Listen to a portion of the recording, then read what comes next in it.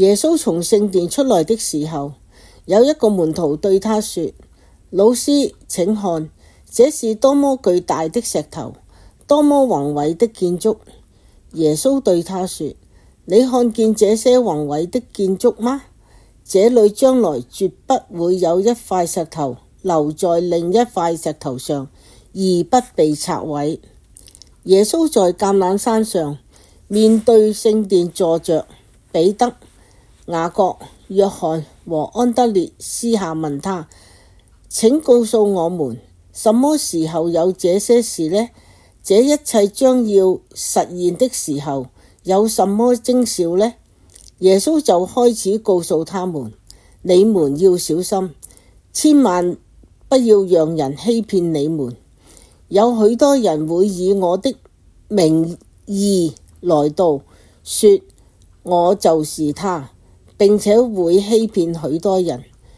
你們聽見有戰爭和戰爭風聲的時候，不要驚慌，這些事必須發生，不過結局還沒有到。一個民族要起來攻打另一個民族，一個王國要起來攻打另一個王國，到處都會有地震，有饑荒，這些是臨產陣痛的開始。但你們要小心，因為人將把你們送交地方議會，你們將在會堂裏被打，又將為我的緣故站在總督和君王面前，向他們作見證。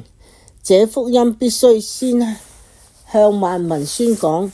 當他們押走你們，把你們交去審判的時候，你們不要用不着預先考慮要說什麼。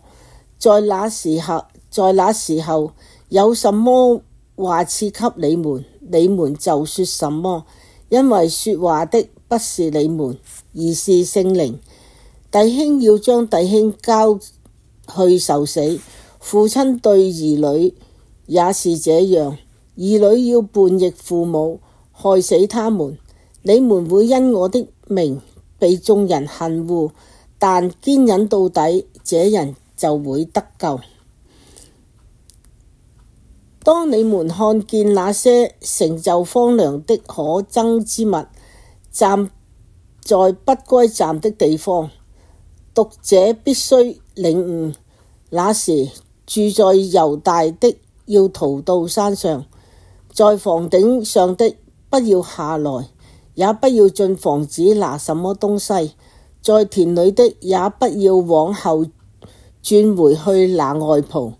在那些日子，懷孕的和奶孩子的有禍了。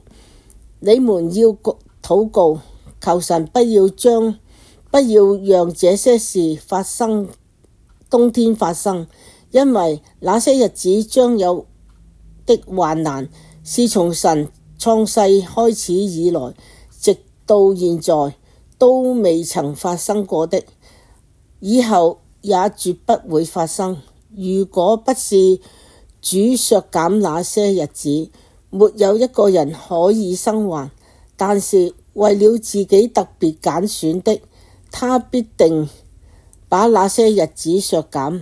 那時，如果有人對你們說：看，基督在這裏，看，基督在那裏，你們不要信，因為將會有好些假基督和假先知出現，施展種種神蹟奇能，以致如果可能的話，欺騙那些蒙揀選的人。你們要小心，我已經事先把一切都告訴你們了。在那些日子，在那些患難以後，太陽就會變黑，月亮也不發光，群眾從天墜落，天上的權勢會被搖撼。那時，人會看見人子帶着極大的能力和榮耀，在雲中來臨。他將差遣眾天使，把他揀選的人從四方，從地極到天邊，都聚集在一起。你們要從以下無花果樹的比喻學功課。當樹枝發亂長出葉子的時候，你們就知道夏天近了。照樣，你們看見這些事發生，就知道結局已近，就在門口了。我確實告訴你們，這世代絕不會逝去，直到這一切都發生了，天地都會消滅，但我的話絕不會消逝。至於那些日子和那些時刻，沒有人知道，連天上的天使也不知道，子也不知道，唯有父知道。你們要小心，要保持警醒，因為你們不知道那個時候來到。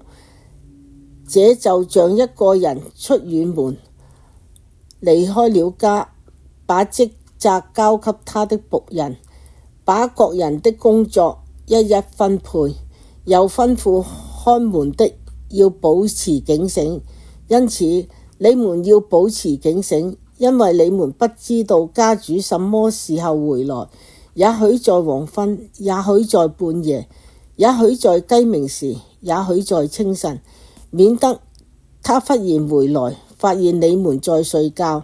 我對你們所說的話，也對所有人說，你們要保持警醒。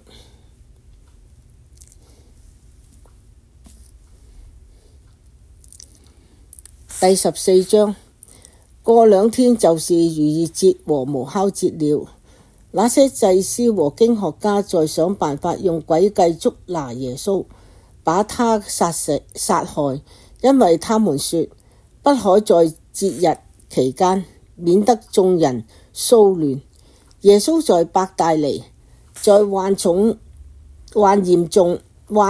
重皮膚病的西門家裏坐席的時候，有一個女人拿着一玉瓶昂貴的純拿達香膏來到，她打破了玉瓶，把香膏澆在耶穌的頭上。有幾個人很生氣，彼此說，為什麼這麼浪費香膏呢？這香膏可以賣超過300個銀幣周濟窮人哦。他們就嚴厲地責備他，但耶穌說，由他吧，為什麼難為他呢？他在我身上做的一件美好的事哦。要知道你們總是有窮人跟你們在一起，只要你們願意，隨時都可以向他們行善，但你們不總是有我。他已經盡他所能做的，他預先用香膏膏了我的身體，是為了預備我的身體去安葬。我確實地告訴你們，福音無論在全世界什麼地方宣講，這女人所做的都會被傳頌，以紀念她。加略人猶大就是12使徒中的一個，去見那些祭司長，要把耶穌交給他們。他們聽見了就很高興，答應給他銀子。於是猶大就找機會把耶穌交給他們。無酵節的第一天，就是宰殺逾越節羔羊的那一天。門徒問耶穌，你想我們到哪裏去預備，好讓你吃逾越節的晚餐呢？他就差遣2個門徒對他說，你們到城裏去，有個供着一罐水的男人會與你們相遇，你們就跟着他，無論他進哪一家，你們就對那家主人說，老師問我和門徒吃逾越節晚餐的客房在哪裏呢？他會指給你們看樓上一個佈置好了、預備妥當的大房間，你們就在那裏為我預備吧。門徒出去進了城，發現事情正如耶穌告訴他們的一樣，他們就預備好逾越節晚餐。到了黃昏，耶穌和12使徒來了，他們坐席正吃的時候，耶穌說：我確實地告訴你們，你們中間有一個與我共餐的人要出賣我。他們就開始難過，一個一個問他：該不是我吧？耶穌對他們說：是12使徒之一，他們現在和我一起在盤子裏煎餅。人子的確要離去，正如經上指着他所記，但經手出賣人子的那人有禍了。對那人來說，他如果沒有出生最好。他們吃的時候，耶穌拿起餅來，祝謝了，就擘開，遞給他們，說：拿起來，這是我的身體。耶穌又拿起杯來，謝恩後遞給他們，大家都喝了。耶穌對他們說：這是我立約的血，為許多人而流。我確實地告訴你們，我絕不會再吃咗葡萄汁，直到那一天我在神的王國裏喝新的。他們唱完了詩，就出來往橄欖山去。耶穌對門徒說：你們所有人都會背棄我，因為經上記着，我要擊打牧人，羊就分散了。但是我復活以後，要比你們先到加利利去。彼得對他說：就算所有人都背棄你，我卻不會。耶穌對他說：我確實地告訴你，今天就在今夜，雞叫兩片以前，你會3次不認我。彼得更堅決地說：就算必須跟你一起死，我也絕不會不認你。所有的人也都這樣說。耶穌和門徒來到一個地方，名叫客西馬尼，就對門徒說：你們坐在這裏等着，我要去禱告。他帶了彼得、雅各、約翰一起去，驚恐難過起來，對他們說：我的心靈非常憂傷，幾乎要死。你們留在這裏，保持警醒吧。耶穌稍往前走，俯伏在地上禱告說：如果可能的話，讓那時刻離開他。他說：阿爸父啊，你凡事都能，求你這杯離開我，但不要照我的意願，要照你的旨意。耶穌回來，看見門徒睡着了，就對彼得說：西門，你睡覺嗎？你連1個小時也不能保持警醒嗎？要保持警醒，禱告，求神不要讓你們陷入試探。你們心靈雖然願意，肉體卻是軟弱的。耶穌又離開他們去禱告，說的也是同樣的話。他再回來的時候，看見門徒睡着了，因為他們十分疲倦，也不知道怎樣回答他。耶穌第3次回來，對他們說：你們還在睡覺一聲嗎？夠了，時間到了，看，人子要被交在罪人手裏了。起來，我們走吧，那出賣我的人快到了。耶穌還在說話的時候，12使徒中的猶大和一群拿着刀棒的人來到，他們是那些祭司長、經學家和長老派來的。那出賣耶穌的人給他們一個暗號，說：我吻誰，誰就是他，抓住他，小心地押走。猶大來到，立刻上前對耶穌說：拉比，就親吻他。他們就對耶穌下手，抓住他。站在路旁的人之中有一個拔出刀來，砍大祭司的奴僕，削掉他一隻耳朵。耶穌對他們說：你們帶着刀棒出來捉拿我，把我當作強盜嗎？我天天在殿裏教導人，跟你們在一起，你們卻沒有找我。但這是為要應驗經上的話，所有門徒都離棄他逃跑了。有一個年青人赤身披着一塊麻布，跟着耶穌。那些人正在抓住他，他就丟掉麻布，赤身逃跑。他們把耶穌押到大祭司那裏，所有的祭司長、長老和經學家都聚集在一起。彼得遠遠地跟着耶穌，直到大祭司的院子，和差役一起坐在火爐旁取暖。那些祭司長和全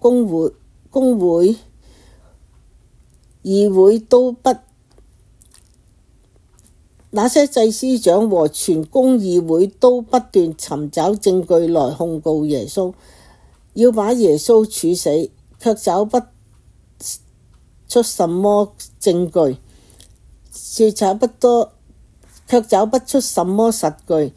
有許多人作偽證控告他，但他們的證詞互相矛盾。有些人站起來作偽證控告他，說：我們聽過他說，我要拆毀這座人手所造的聖殿，3天之內另建一座不是人手所造的。就是這個證詞，他們也不一致。大祭司就站起來，走在中間，問耶穌：你真的什麼也不回答嗎？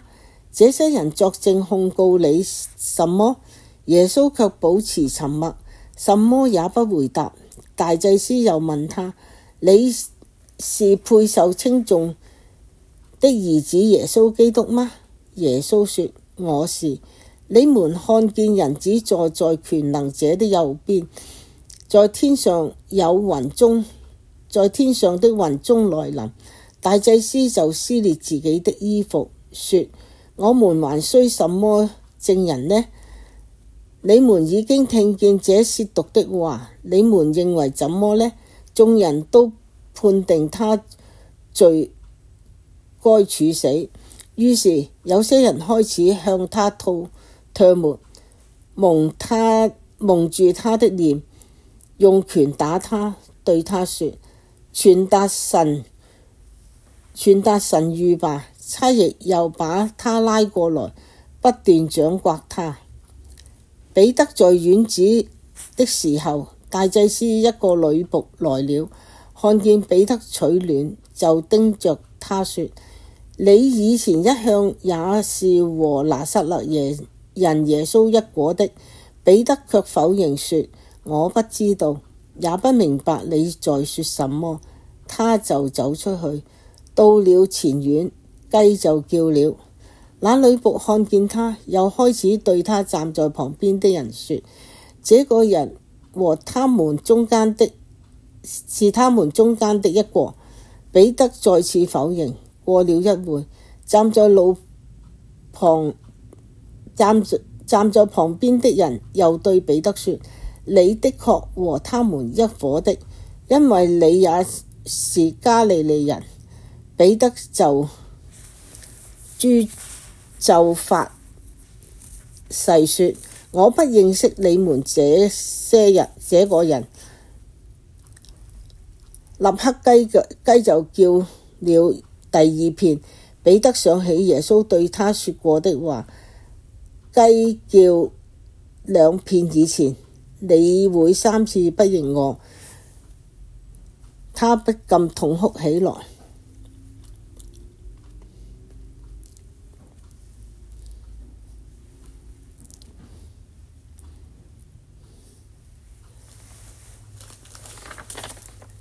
第15章，一到清晨，那些祭司和祭司長、經學家以及公議會全體商量好了，就把耶穌綁起來，押去交給比拉多。比拉多問他：你是猶大人的王嗎？耶穌回答說：你自己已經說了。那些大祭司控告了他許多事情。比拉多又問他：你看他們作證指控你這麼多的事，你真的什麼都不回答嗎？但是耶穌不再回答什麼，令比拉多很驚訝。每逢節期，比拉多都會按眾人的要求給他們釋放一個囚犯。當時有個叫巴拉巴的人和叛亂分子囚禁在一起，他們叛亂的時候殺過人。群眾上去要求比拉多按慣例為他們辦理。比拉多回答他們：你們想要我給你們釋放這個猶大人的王嗎？其實他知道那些祭司是因為嫉妒才把耶穌交了來。那些祭司長卻煽動群眾，寧可要比拉多給他們釋放巴拉巴。比拉多又對他們說：那麼你們稱為猶大人的王的那人，你們想我要怎樣處置呢？他們就喊着回答：把他釘十字架。比拉多說：為什麼？他究竟幹了什麼壞事？他們卻更加大聲喊着：把他釘十字架。比拉多想要群眾滿意，就給他們釋放巴拉巴，吩咐人把耶穌鞭打了，就把他交去釘上十字架。兵丁把耶穌帶進院子，即總督府裏，召集了整個步兵大隊。他們給他披上紫色袍子，又用荊棘編成冠冕給他戴上，就向他致敬說：猶大人的王萬歲！又用蘆葦不斷敲打他的頭，向他吐唾沫，並且向他下拜。把他戲弄完了，就脫下他的紫袍子，給他穿回自己的衣服，帶去釘十字架。有一個古利奈人西門，就是亞歷山大和盧夫的父親，從鄉間來到這經過那裏，兵丁就強迫他背耶穌的十字架。他們把耶穌帶到一個地方，名叫各各他，翻譯出來就是頭顱地。拿沒藥調和的酒給他，他卻不接受。他們就把他釘在十字架上，又分他的衣服，抽籤決定誰得到什麼。他們把耶穌釘上十字架的時候，是上午9時。耶穌的罪狀釘在上寫着猶大人的王。他們又把2個強盜和他一起釘在十字架上，一個在他左邊，一個在他右邊，一個在他左邊。過路的人不斷辱罵他，搖頭說：哼，你這個要拆毀聖所，3天之內又建造起來的人，救自己，從十字架上下來吧。同樣地，那些祭司也與經學家一起嘲笑他，彼此說：他救了別人，卻不能救自己。這個基督，以色列的王，現在就從十字架上下來吧，讓我們看看就相信。與耶穌一起被釘十字架上的人也辱罵他。到了正午，黑暗來臨，籠罩了整個大地，直到下午3時。下午3時的時候，耶穌大聲呼喊：以羅以，以羅以，拉瑪撒巴各大尼。翻出來就是我的神，我的神，你為什麼離棄我？站在旁邊的幾個人聽見，就說：看，他在呼喚以利亞了。有一個人跑過來，把海綿沾滿酸酒，綁在蘆葦上，遞給他看，說：等一等，讓我們看看以利亞會不會來把他放下。耶穌大叫一聲，氣就斷了。聖所裏的幔子從上到下裂成兩半。站在他面前的百夫長看見這樣斷了氣，就說：這個人真是神的兒子。還有些婦女遠遠觀看，他們之中有馬達拉的瑪利亞、小雅各和約西的母親瑪利亞，以及撒羅米。當耶穌還在加利利的時候，這些婦女就一直跟着他，服侍他。此外，還有許多和他一起上耶路撒冷的婦女。到了黃昏，因為那是預備日，就是安息日的前一日，馬太的約瑟來了。他是一位尊貴的議員，自己也一向期盼神的王國。他大膽地進去見比拉多，請求領取耶穌的遺體。比拉多聽見耶穌已經死了，感到驚訝，就叫百夫長前來，問他耶穌是否死了很久。他從百夫長知道了實情以後，就把屍體給了約翰。約翰拿了細麻布，把耶穌取下，用細麻布裹好，安放在一個岩山鑿出來的墓穴裏，又滾了一塊大石頭來擋住墓門。馬達拉的瑪利亞和約西母親的瑪利亞都看見安放耶穌的地方。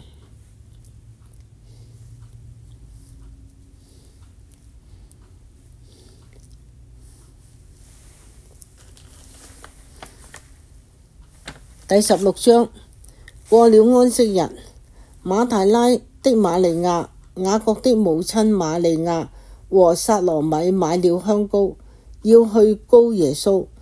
在一週的第一天清晨，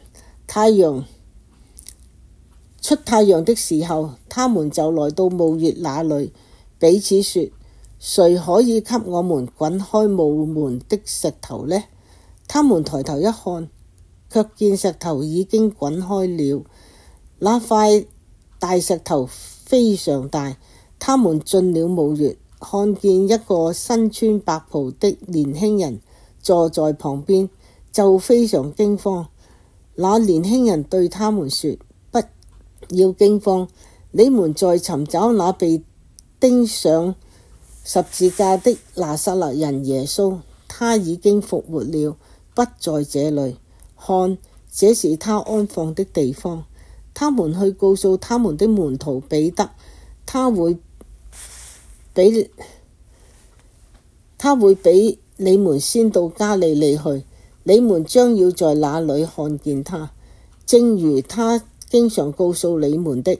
他們一出來就逃跑，離開墓穴，因為戰慄和驚慌使他們不由自主，他們對誰也沒有說什麼，因為他們害怕。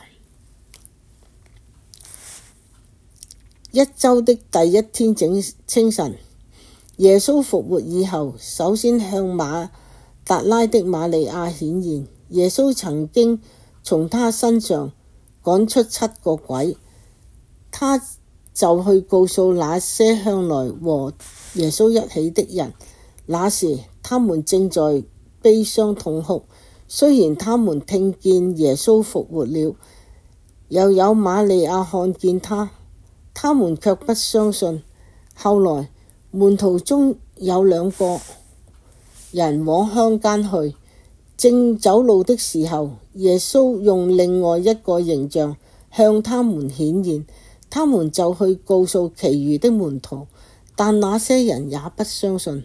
後來12門徒坐席的時候，耶穌向他們顯現，責備他們的不信和心硬，因為他們不相信耶穌，不相信那些在他復活以後見過他的人。耶穌對他說：你們要到全世界去，向所有人宣講福音，信而受洗的就會得救，不信的被定罪。信的人將有這些神蹟隨着他們，就是奉我的名趕鬼，用新方言說話，用手拿蛇，就算喝了什麼致命的劇毒也絕不受害。在病人身上按手，病人就會痊癒。耶穌向門徒講完了話，就被接到天上，坐在神的右邊。門徒就出去，到處傳講福音。主和他們同工，藉着相隨的神蹟，證實所宣講的道。